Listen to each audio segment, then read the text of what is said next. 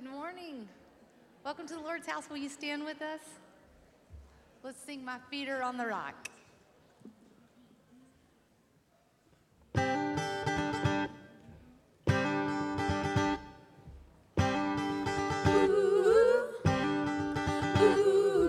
can see the clouds rolling.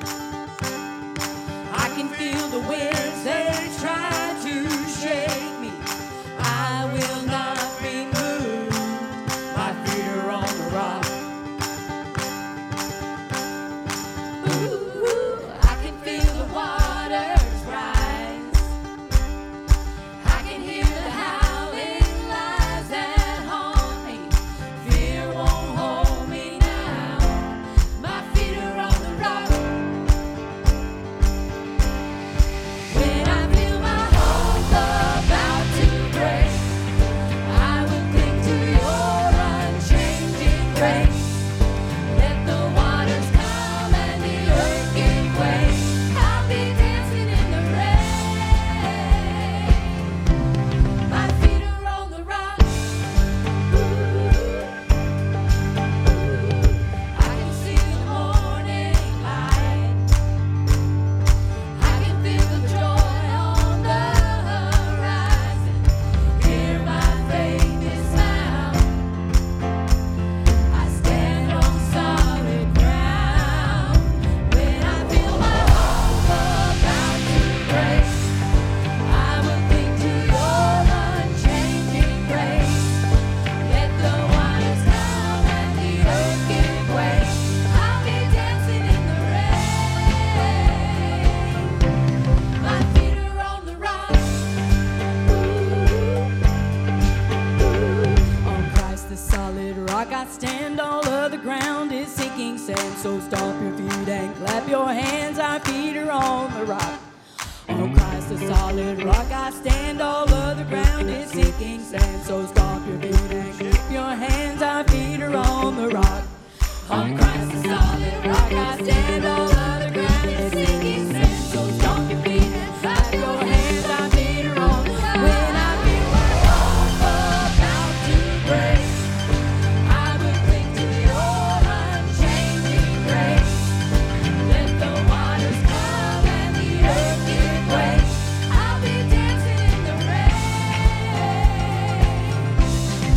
When I feel my hope about to break, I will cling to your unchanging grace.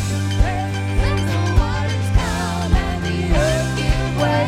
I'll be dancing in the rain. My feet are on the rock.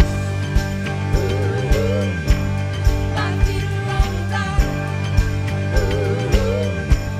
My feet are on the rock. All right. Hey, thank you so much, worship team. How's everyone doing today? Good morning, Cavanaugh Church family.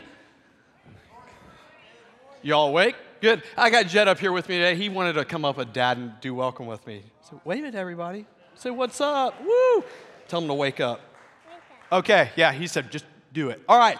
And it is so good to see everybody. We hope that you've had so far an awesome 4th of July family weekend. Has anyone cooked out yet? Has anyone launched fireworks off yet? My neighbor started last night, and I'm ready for the next 3 evenings, all right? It's going to be good. But, man, it is so good to be able to experience this weekend and to celebrate all that this means. We have our religious liberty, we have our freedom, and we get to celebrate those things as a country.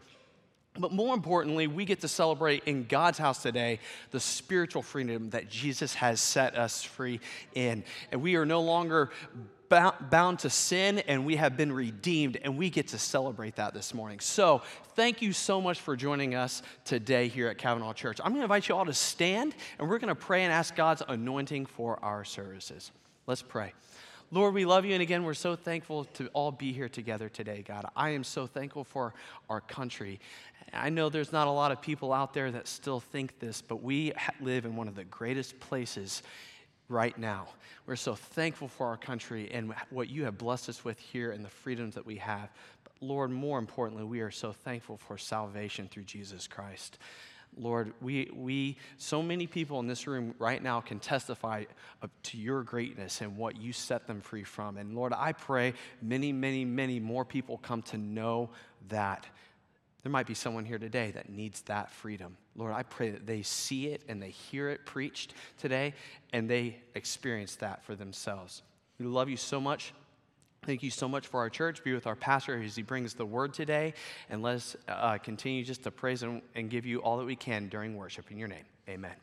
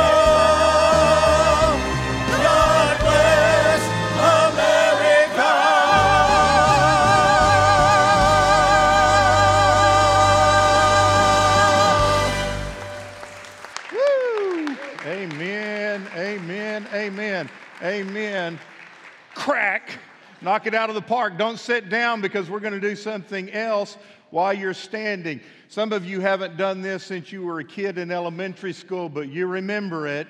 Let's do our Pledge of Allegiance to the flag. Will you join me? I pledge allegiance to the flag of the United States of America and to the republic for which it stands, one nation, under God, indivisible, with liberty and justice for all. Amen? And God bless America. Amen. Don't even sit down now because we get to worship the one who has given us freedom, and that is our Lord and Savior, Jesus Christ. Give him a big hand, would you?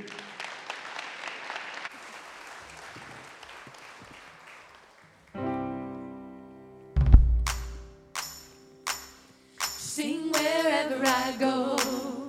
All my life, all I know, God's been good, good to my soul.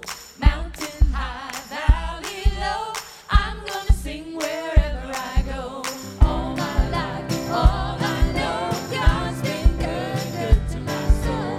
Mountain high, valley low, I'm gonna sing wherever I go. God is for me. He's not against me. I will hold to the plans He has for me. When I'm broken, He will fix me. I will call on the name of the Lord. All my life, all I know, God's been good, good to my soul. Mountain high, valley low, I'm gonna sing wherever I go. He's my heart song in my sorrow. He's my hope and my strength for tomorrow. When the storms rise all around me, I will call on the name of the Lord. All my life, all I know, God's been good, good to my soul. Mountain high, valley low, I'm gonna sing wherever I go. All my life, all I know, God's been good, good to my soul. Mountain high, valley low, I'm gonna sing wherever I go. I got joy, joy, joy deep in my soul. I will sing, sing, sing wherever I go.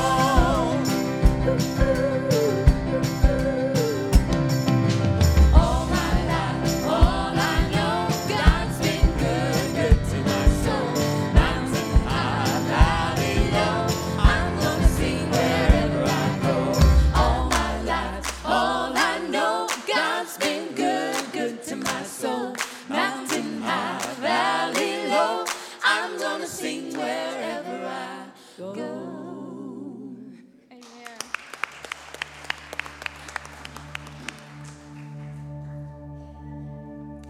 Psalm 122, it says, I was glad when they said unto me, let us go into the house of the Lord. It is a time that we should be joyful, not an obligation or not drudgery. We should be excited and look forward to the opportunity that we have to walk into these doors and gather together and worship. And especially on a weekend and a holiday season like this where we are thankful for our religious freedoms.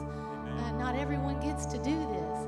So think about that this morning as we sing the house of the Lord. Let's sing together.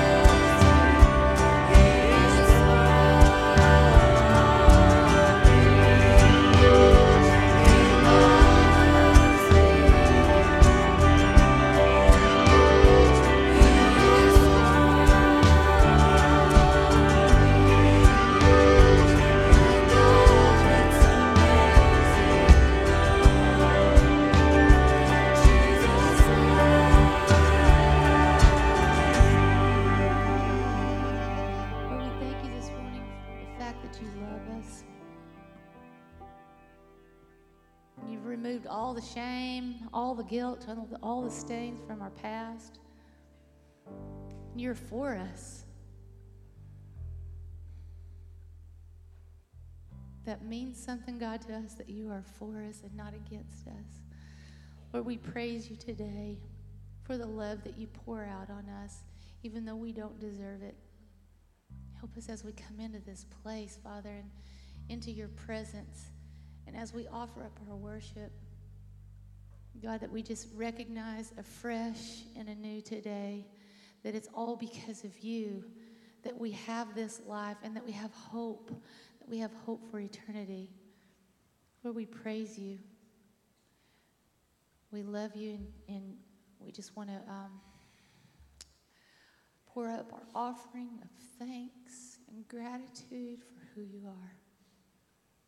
We give you praise in this place today. In Jesus' name, amen.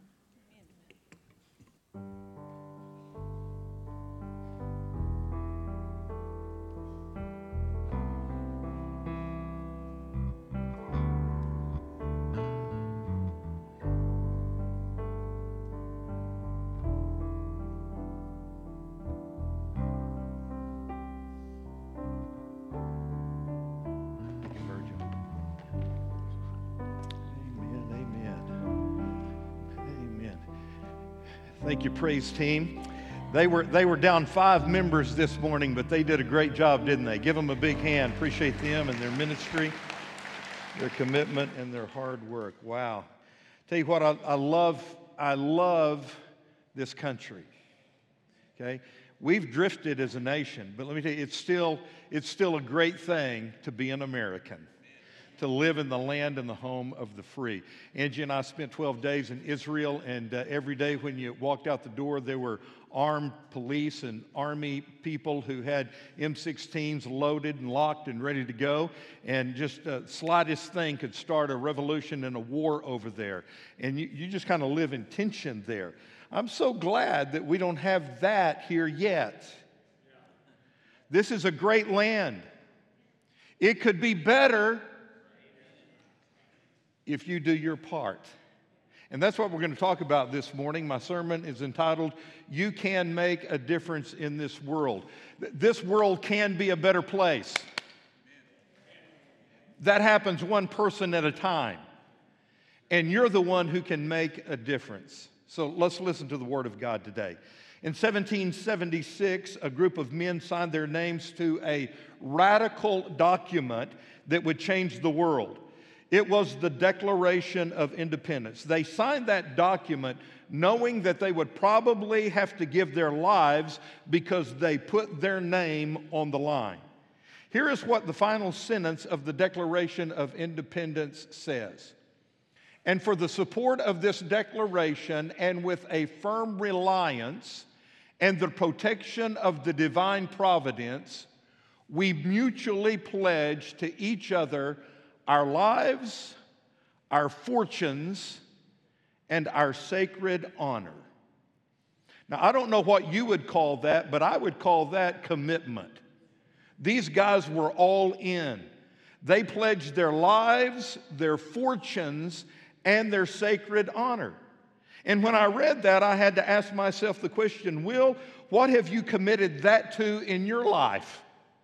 Your life, your finances, your honor. I had to ask the question for our church and for you. What have you guys committed that to in your life?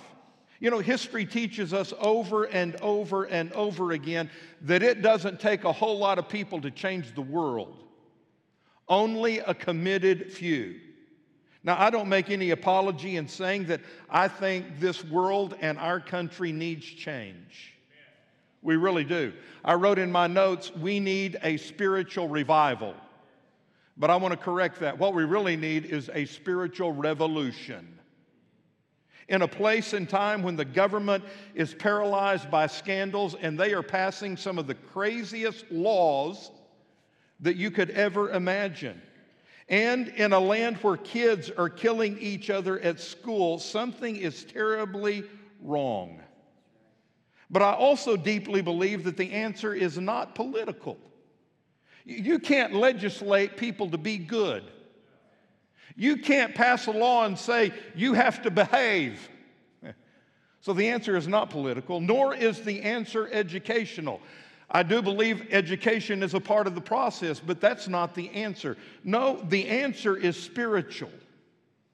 Because change takes place in the heart, and you can change a society one heart at a time. Let me say it like this: the heart of the problem is a problem with the human heart. We need a spiritual revival. Come on, say amen. That's what we need. And it all starts with commitment.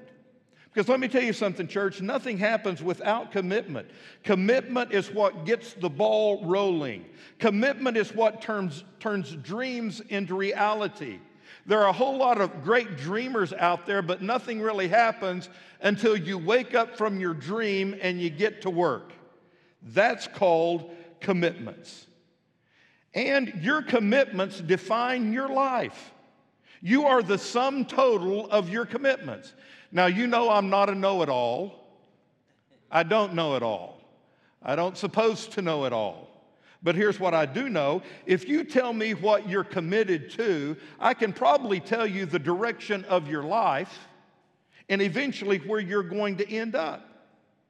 Weak people are controlled and dominated and directed by their circumstances.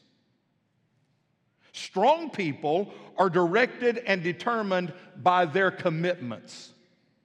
So you'd better choose wisely what you're going to be committed to, because that's what you're going to end up being. Now, I've been rambling. That's your chance to really say amen. But there's something to this mumbo jumbo I'm talking about. The Bible has a whole lot to say about commitment. In fact, it really is a book about commitment. The Bible says that God is always, constantly looking for people that He can use. God is looking for people who will make a difference in this world. God is looking for people who can make this world a better place. But He has one requirement. And if you're going to be used by God, you've got to fall into this one requirement. What is it? Well, it's found in our key verse for today, 2 Chronicles chapter 16, verse number 9. Here's what it says. The eyes of the Lord search the whole earth. Right now, He's doing that. God sees everything. He knows everything. He sees every person on planet Earth at this very moment. He sees every one of you in this room, all of those who are watching online. He sees you. Not only does He see you bodily, He also sees your heart. The eyes of the Lord search the whole earth in order to strengthen those, in other words, in order to use those whose hearts are faithfully what? Committed to Him. That is the one requirement. God is looking for people to use, but you must be fully committed to God. Now that brings up a pretty good question. What does it mean to be fully committed to Christ? And is there a difference between being partially committed or half committed or casually committed and being fully committed? Well, I believe there is. And today we're going to look at what it takes to be fully committed to God. Are you with me? Yes. I know what the problem is. You're looking at my shoes. Yeah, my red, white, and blue, they call them bowling shoes. Can you see my bowling shoes? Let me pull up my pants so you can really see my... I only get to wear them once a year, all right? So quit looking at my shoes and listen to the words, all right? What does it take to be fully committed? Because here's the deal. Only fully committed people are going to make a difference in this world. And if you want this world to be a better place, then you better be committed. Committed to what, preacher? Well, number one, I must fully commit my life to Jesus Christ. This is foundational. This is where it begins. Before anything else can happen, you must commit your life to God. Did you know that you were put on planet Earth in order to have a relationship with God? God made you with the capacity to know Him. Now, I've said this hundreds of times, Maybe you remember it. I'm going to say it again. God made you, and if you're a you, would you raise your hand? Yous, all of yous. Some of you aren't playing along with me. Yeah, right? God made you with this God-shaped void in your heart. It's kind of like a puzzle. Every piece fits together to make the puzzle a picture. God made you, and one of the pieces that is missing is this God-shaped void in your heart. And the only thing that fits, Matt, in that hole is God. Now, our problem is we try to take everything that the world has to offer. I call them synthetic substitutes. And we keep cramming all of this stuff in our life so that we can be fulfilled, so that we can be happy, so that we can be satisfied. But it's just a cheap fix that doesn't last. Because nothing fits into your heart except God. And God made you with this God-shaped void. And the only way you're going to be totally happy, totally fulfilled, totally satisfied is when you put Jesus Christ in the very center of your life. So number one, I have to commit my life to Jesus. Now, this is the most important issue in your life. There are other issues that are important that you have to deal with. Most of you know these issues, like the career issue. It answers the question, what am I going to live on?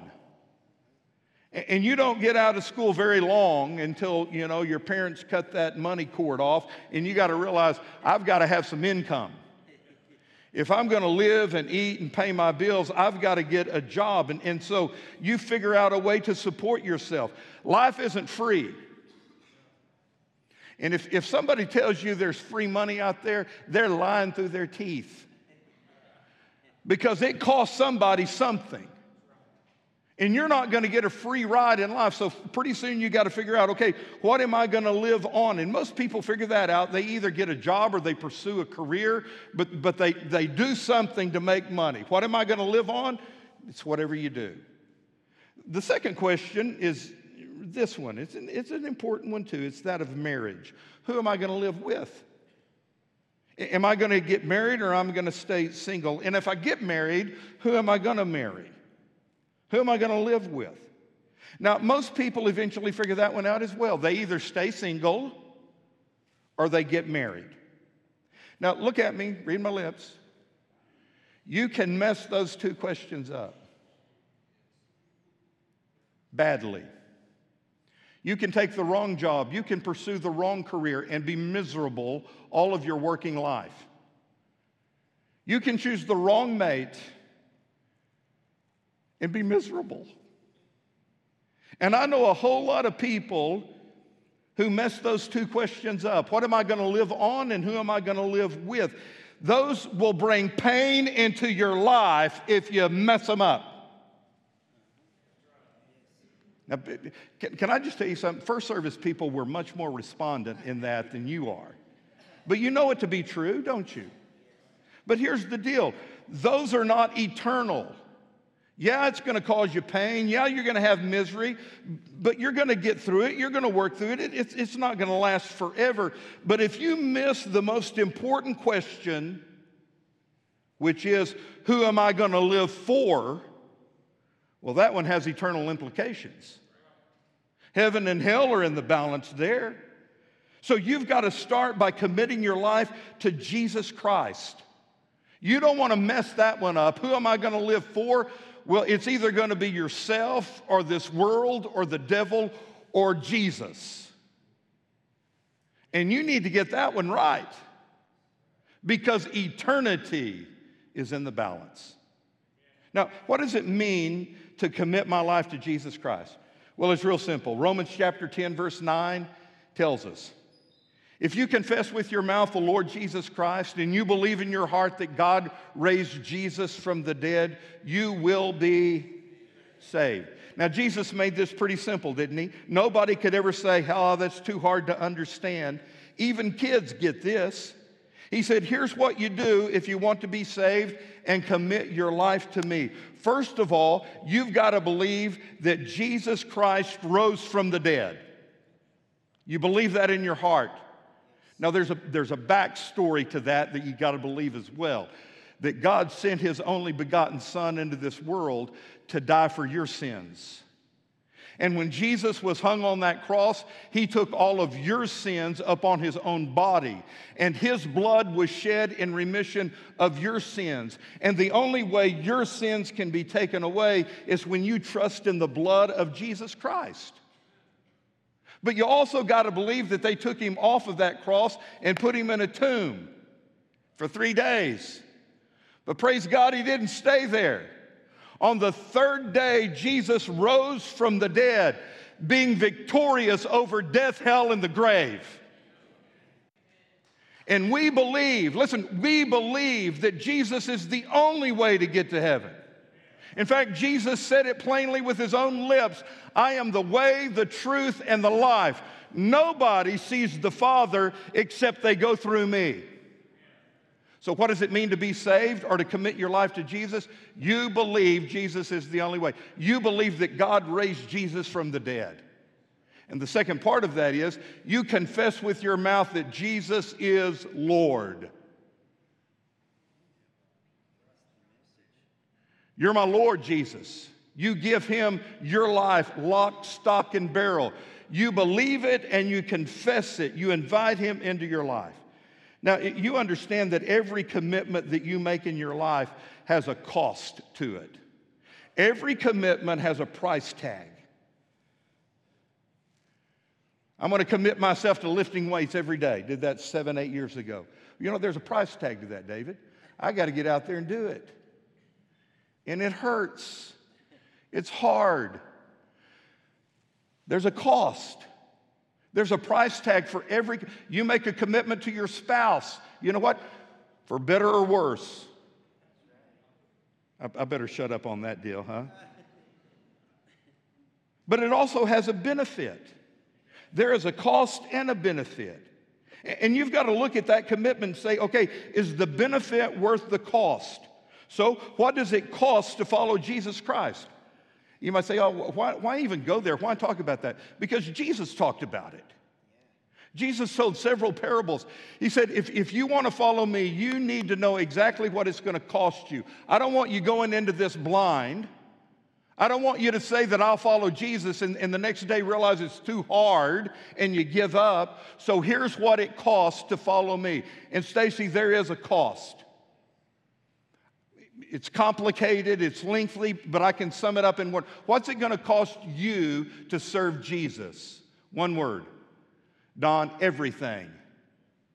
It's going to cost you absolutely everything. You've got to lose control of your life and give him control. Let's say your life is driving a car, and here you are in the driver's seat, you got the steering wheel, your foot's on the pedal, and it's all the way to the floor. And you're driving your own life. When you give your life to Jesus, what you're doing is letting Jesus sit in the driver's seat. He's controlling the steering. He's putting his foot on the accelerator or the brake. And listen to me, you're not just getting over in the passenger seat, because I know what people do in the passenger seat. Yeah. So we call them back seat, passenger seat. You need to get in the back seat. And if you're in the back seat, you need to get in the trunk. And let him be fully in control of your life. What you can say to him is, Lord, no longer am I going to go out for my own plans and do my own thing. My life is yours, lock, stock, and barrel. Everything I have is yours. You've just loaned it to me. The money is yours. The wife is yours. The husband is yours. The kids are yours. The dog's yours. The job's yours. The house is yours. The boat's yours. The clothes is yours. It's all yours. You have control of my life, full control. I pray this prayer every morning. Lord, I give you everything that I have. I give you my mind and my mouth, my eyes and my ears, my hands and my feet, my heart and my will. Lord, I give you my time, my talents, and my treasures. And I just want to be used by you, God. Everything I have is yours. And you not only pray that, you flesh it out and you live that way.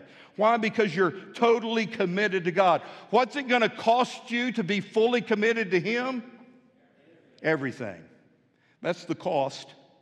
So what's the benefit? Well, I wrote 4 down. Number 1, all my sins are forgiven. Now, I could just stop right there and it'd be worth it. Because of all the counseling that we do around here, 90% of it is helping you deal with the guilt from the mess you've made of your life. You know what I'm talking about. Every one of us in this room have made bad mistakes. We've done things we wish we hadn't have done. It's not only affected us negatively, it's affected other people negatively. And it's hard to live with that. Again, during the day, we do all these things to take our mind off of it. But when you lay your head down on the pillow at night, it all comes flooding back. And you got all of this guilt, all of this shame, all of this junk that just keeps churning up in your life. You don't know what to do with it. I tell you, it'd drive you crazy. But the moment you accept Jesus as your personal Lord and Savior, all the guilt is gone. He takes it away. He forgives you of everything. He wipes your slate clean. The past is forgotten. And if you keep bringing it up, that's your problem. It's not his, because he gives you freedom from it. So what is the benefit? My sins are forgiven. Number 2, I get power for living. What kind of power? The same power that God used to raise Jesus from the dead. The Bible has a word for it. It's called dynamite. It's dynamite power. And that power is now residing inside of me through the work of the Holy Spirit of God. I'm going to read a card to you at the end of the service, a thank you card for your prayers for a certain family in this church. And they say what I say all the time. I don't know how people make it through life without the Lord. I don't know how they do. You don't have strength for it. Physically, you can't make it on your own. But through Jesus Christ, one of the benefits is He gives us power for living. Boy, I wished I could say something that would get you excited. Benefit number 3, I have a reason for living. I come to the realization that, you know what? God put me on planet Earth to do more than just suck up oxygen and take up space. There is a reason for me to be here. And you talk about living life to the fullest. You can only do that when you realize what God made you for, and you're fleshing that out and doing it.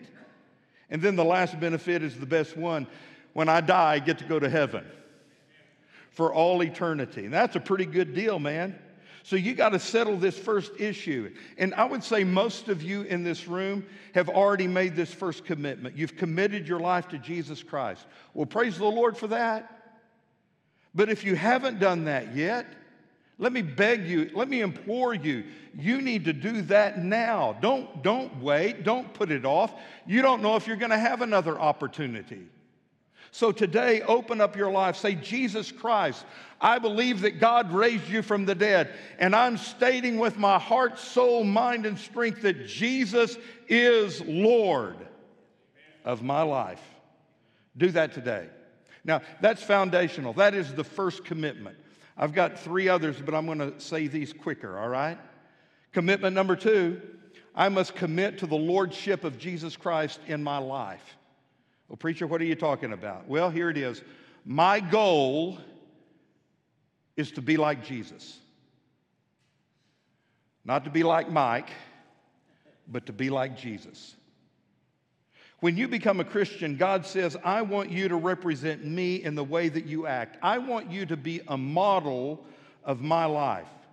And so as you grow and as you mature, God wants you to learn to act the way Jesus acted, to think the way Jesus thought, to feel about life the way He felt about life. God wants you to learn to make decisions the way Jesus made decisions. God wants you to treat other people the way Jesus treated other people. My belief and my behavior, my attitudes and my actions have to come under the lordship of Jesus Christ. Now, this is the goal of spiritual maturity. You are to become like Jesus. God wants you to grow up and look just like Jesus. How does that happen? Well, is there a magic Jesus pill that I can take and the next morning I wake up and be this spiritual super saint? No. There's no single podcast that you can watch. There's no book you can read. There's no single conference that you can go to that's going to make you all of a sudden a super saint. There's no individual experience that's going to give you a quiver way down in your liver, make you instantly mature, make you never sin again, make you never be tempted again. It doesn't happen that way. It's a process. It is a long, hard process. In fact, it's going to take you the rest of your life. The secret of becoming like Jesus is really pretty simple. It's hard, but it's simple. And it centers around this book. If you want to be like Jesus, you've got to get into the book. This Bible has within it the mind of Christ. This Bible talks about the attitude of Christ, the actions of Christ. They're found in this book. And the more you get this book into your mind and into your heart, then the more you're going to look like and act like and talk like and be like Jesus Christ. And can I tell you something? That doesn't happen by accident. You just don't go down to the Christian bookstore and buy yourself a Bible, set it on the coffee table, and by osmosis, it drift into your life. Doesn't work that way. You can't take your Bible and put it under your pillow and then put your head on your pillow and go to sleep and it just seep through. I had a roommate in college that thought that's the way you studied for tests. Let me tell you, it doesn't work. Do you know how you get your heart and your mind into this book? You make a commitment. It's the commitment to God's Word. I'm going to make this commitment to God's Word. I'm going to read this book every day. I'm going to become a student of the Word of God. I'm going to intake the Word of God every single day of my life because I know the end result. It's going to make me more like Jesus Christ. I'm going to be the model of Christ because I am taking in His Word. So I've got to dedicate myself to the Bible. Hebrews 6:1 puts it like this. Let us go on and become mature in our understanding. As strong, everybody do your muscle. Come on. As strong Christians ought to be. Proverbs 23:12. Commit yourself to instruction. Attune your ears to hear the words of knowledge. That's what I do. I make a commitment. I attune my ears. I soak up the Word of God. Now, we got some pretty smart people in here.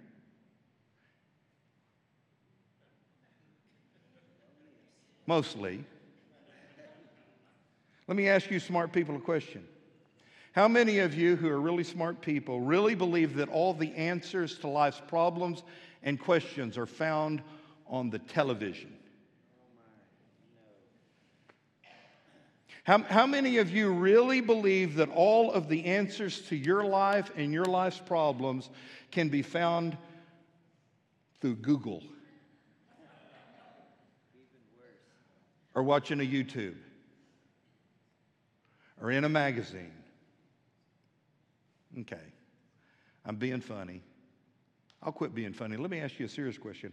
How many of you really believe that all the answers to life's problems and questions can be found in this book? Come on, let me hear it. Do you believe that? Come on, really, do you believe that?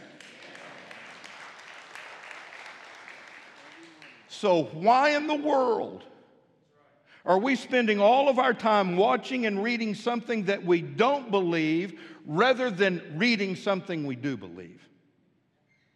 If I've got all kinds of problems and the answers to my problems are right here, why am I watching a TV show that talks about it? Or why am I Googling it on the internet? That doesn't make any sense. If I've got a problem, I need to go to the source, the original instruction book. I need to find out the way Jesus thought about this problem. I need to read what Jesus said about this problem. And the Bible says that the mark of Christian maturity is that you know the Word of God and you're living it. 1 Timothy 3:9 puts it this way. They, and that's us, Christians, they must be committed to the revealed truths of the Christian faith, and they must live with a clear conscience. And the only way you're going to live with a clear conscience is when you've committed yourself to God's Word.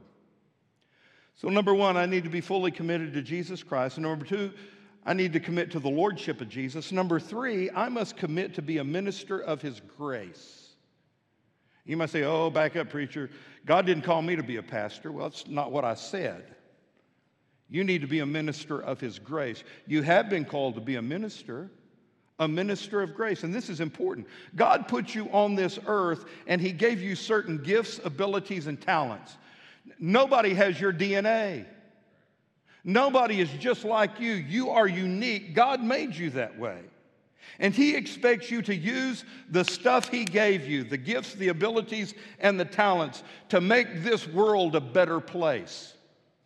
And whenever you use your gifts, abilities, and talents unselfishly to help other people without thought of reward, that's called ministry. And every Christian is called to be a minister. 1 Peter 4:10, God has given each of you some special abilities. Again, I'm asking for audience participation because you keep drifting on me. How many each of yous do we have? And I'm not saying Ichiru, I'm saying each of you. How many each of yous? God has given each of you some special abilities. And here's the admonition. Be sure to use those to serve others. Notice it doesn't say use those to retire on, or use those to become famous with, or use those to get a big ego over. No. He said use those to serve others, to minister to others. So if you want to be like Jesus, here's what He said. Jesus said it this way. Your attitude must be like my attitude. Jesus is saying this. Your attitude, your mindset must be like mine. For I, the Messiah, did not come to be served. I came to serve. You want to be like Jesus? Serve other people. God expects you, if you're going to be Christ-like, to serve. Now, one day you're going to have to stand before God. I believe the big question is, He's going to ask you, what did you do with my son Jesus? And if you pass that one, good news. But I think there's going to be a second question. What did you do with all that stuff I gave you? And again, I'm not talking about money, cars, motorcycles, boats, houses, clothing, toys, golf clubs, guns, stuff like that. Sewing machines. I was saying all the guy stuff, so I don't know girl stuff. Whatever. Not talking about that stuff. I'm talking about, He's going to ask you, what did you do with the stuff I gave you? The abilities, the gifts, the talents, the knowledge. What did you do with that stuff? Did you use any of that for me? Did you use all that stuff I gave you to serve other people? Was there a day in any week you lived where you used those gifts, abilities, and talents to serve other people? Look at me. It doesn't just happen by accident. You've got to make a commitment. I am going to serve. And you got to wake up every morning and say, Lord, I want to be used by you. I want to bring praise, honor, and glory to your life. And Lord, I pray that you give me the ability to tell other people about you and to serve other people. Give me those opportunities and then look for them. And when He opens the door, you step through it and you do something. You've got to plan it out. You call Brother Jason, Brother Nathan, Brother Johnny, Brother Ray, Brother Devin, Miss Angie, myself, and say, hey, what kind of ministry can I get involved in? How can I become the hands and feet of Jesus at Cavanaugh Church? What is there that I can do to serve other people at our church? And then you put it on your calendar and you do it. Number 4, I must commit to being a messenger of His love. And this is the last one, so hang with me. This is ultimately what's going to change the world. You share one-on-one the good news of Jesus with somebody else, because our world becomes a better place one person at a time.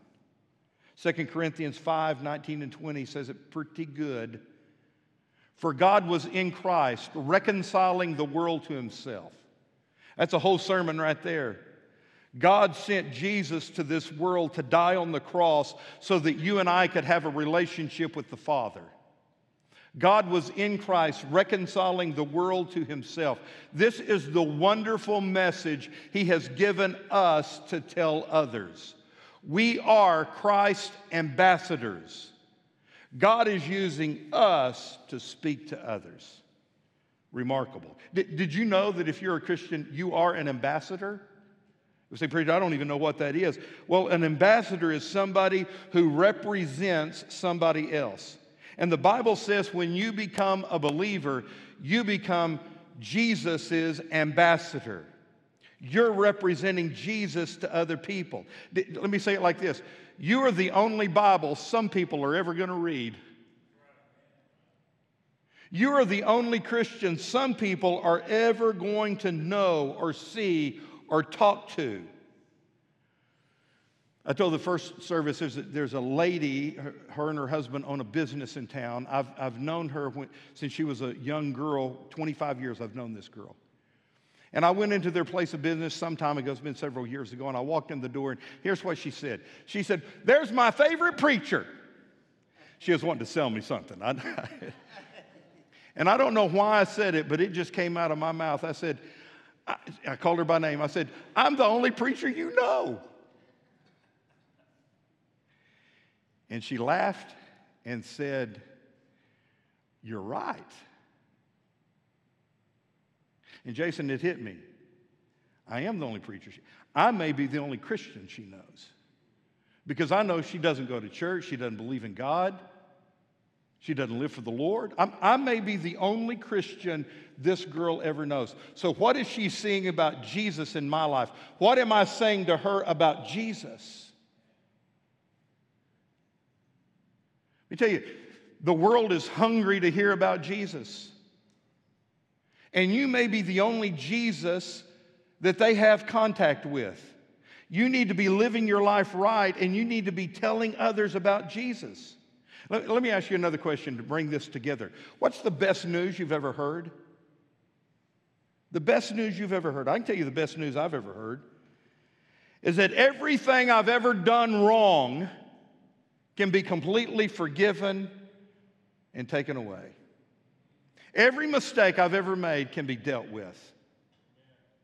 That I have a reason for being here. There's this plan in the universe for my life.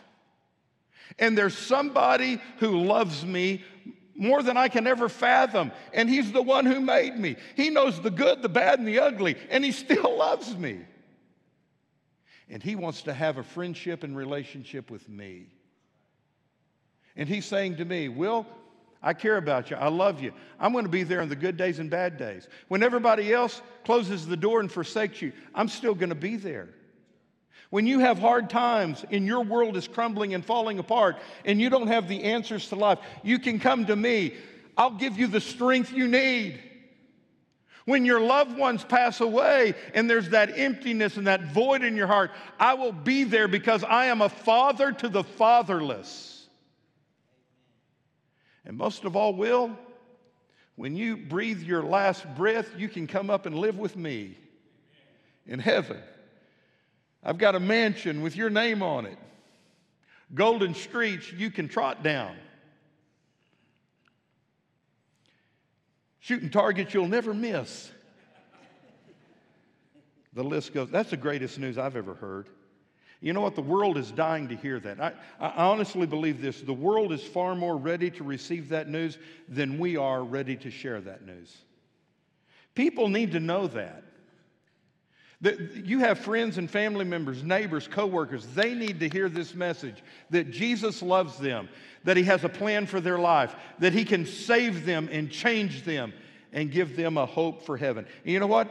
You don't have to be a theologian to tell them that. It's simple. Just open your mouth. God will give you the words. Even kids can do it. So you can. I love my country, Danny Shue. I love this place. I love America. I love Fort Smith, Arkansas. I'd rather live here than any place else. I'm thinking of Texas right now, but no. I'd rather live here because you're here, and I love this place. I know this world is messed up. I know America's going down the tube. I know we've gotten off the solid rock that we were built on. I know that. But there's still hope. This can be a better place. I love my little grandbabies. They love Poe, don't they? How many times a day do you hear Poe? 1,000 times a day. We want to see Poe. We see Poe. I love those babies. I want this world to be a better place for them. And it can be, one person at a time. But for that to happen, you've got to be committed. It's only going to happen through you. You've got to commit your life to Jesus. Lock, stock, and barrel, give him 100%. You need to commit to the lordship of Jesus. You need to be like Jesus. You need to be a minister of his grace and a messenger of his love. And if you make that commitment, let me tell you, your world is going to get better. Your family's going to get better. Your neighborhood's going to get better. Your school's going to get better. Fort Smith, the River Valley's going to get better. Arkansas will get better. The world will get better. But it starts with you. Now, I don't know where you are in this level of commitment. But wherever you are, let's take it up a step. Right now, today, let's take it up a notch. We do that by coming and committing everything to him, taking our hands off the steering wheel and letting Jesus drive. Heavenly Father, I pray that that would happen in this room and in our hearts. Lord, for the people here today who've never accepted Jesus as their Savior, I pray that today they would make that decision, that they would be saved. Lord, for the rest of us, may we just really nail it down and firmly commit ourselves to you. Lord, help us to take it up a notch or take the next step in our commitment to you.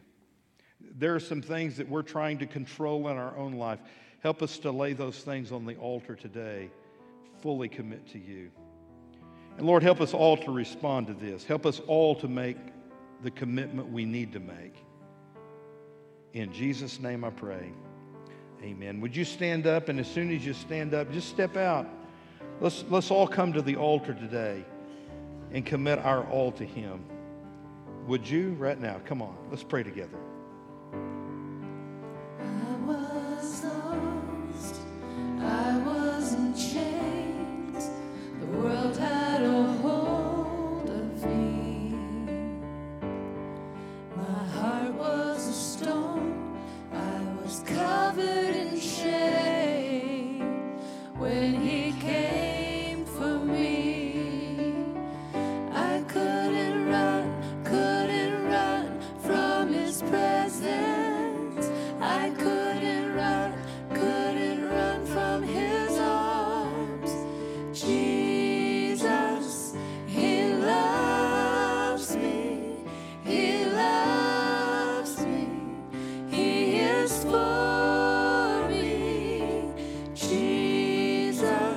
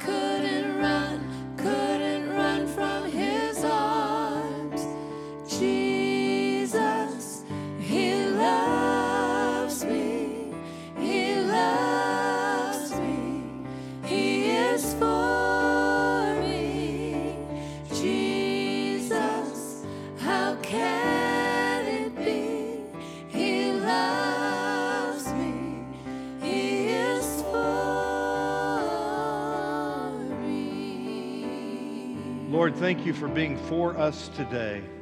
Thank you for the challenge from your word. And I pray, dear Lord, that we would all be 100% committed to you. Help us, dear Lord, to do what that old song says, surrender our all to you. I pray that our lives would be under the lordship of Jesus. I pray that we would be ministers of your grace and messengers of your love. Help us, dear Lord, to do our part to make this world a better place.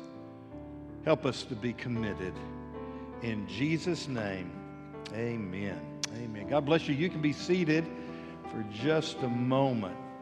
I've got several items I want to share with you, but the best one is at the end. So stay attuned here, okay? Don't lose me. You need to hear what I'm saying at the end. Are you with me? First thing I want to do is read this wonderful card that we received. To our church family, thank you for all your prayers during the loss of my father. Words cannot express what it meant to me and my family to receive hundreds of texts, Facebook messages, and calls when we suddenly lost my dad 2 weeks ago. Thank you for the beautiful plant in his memory.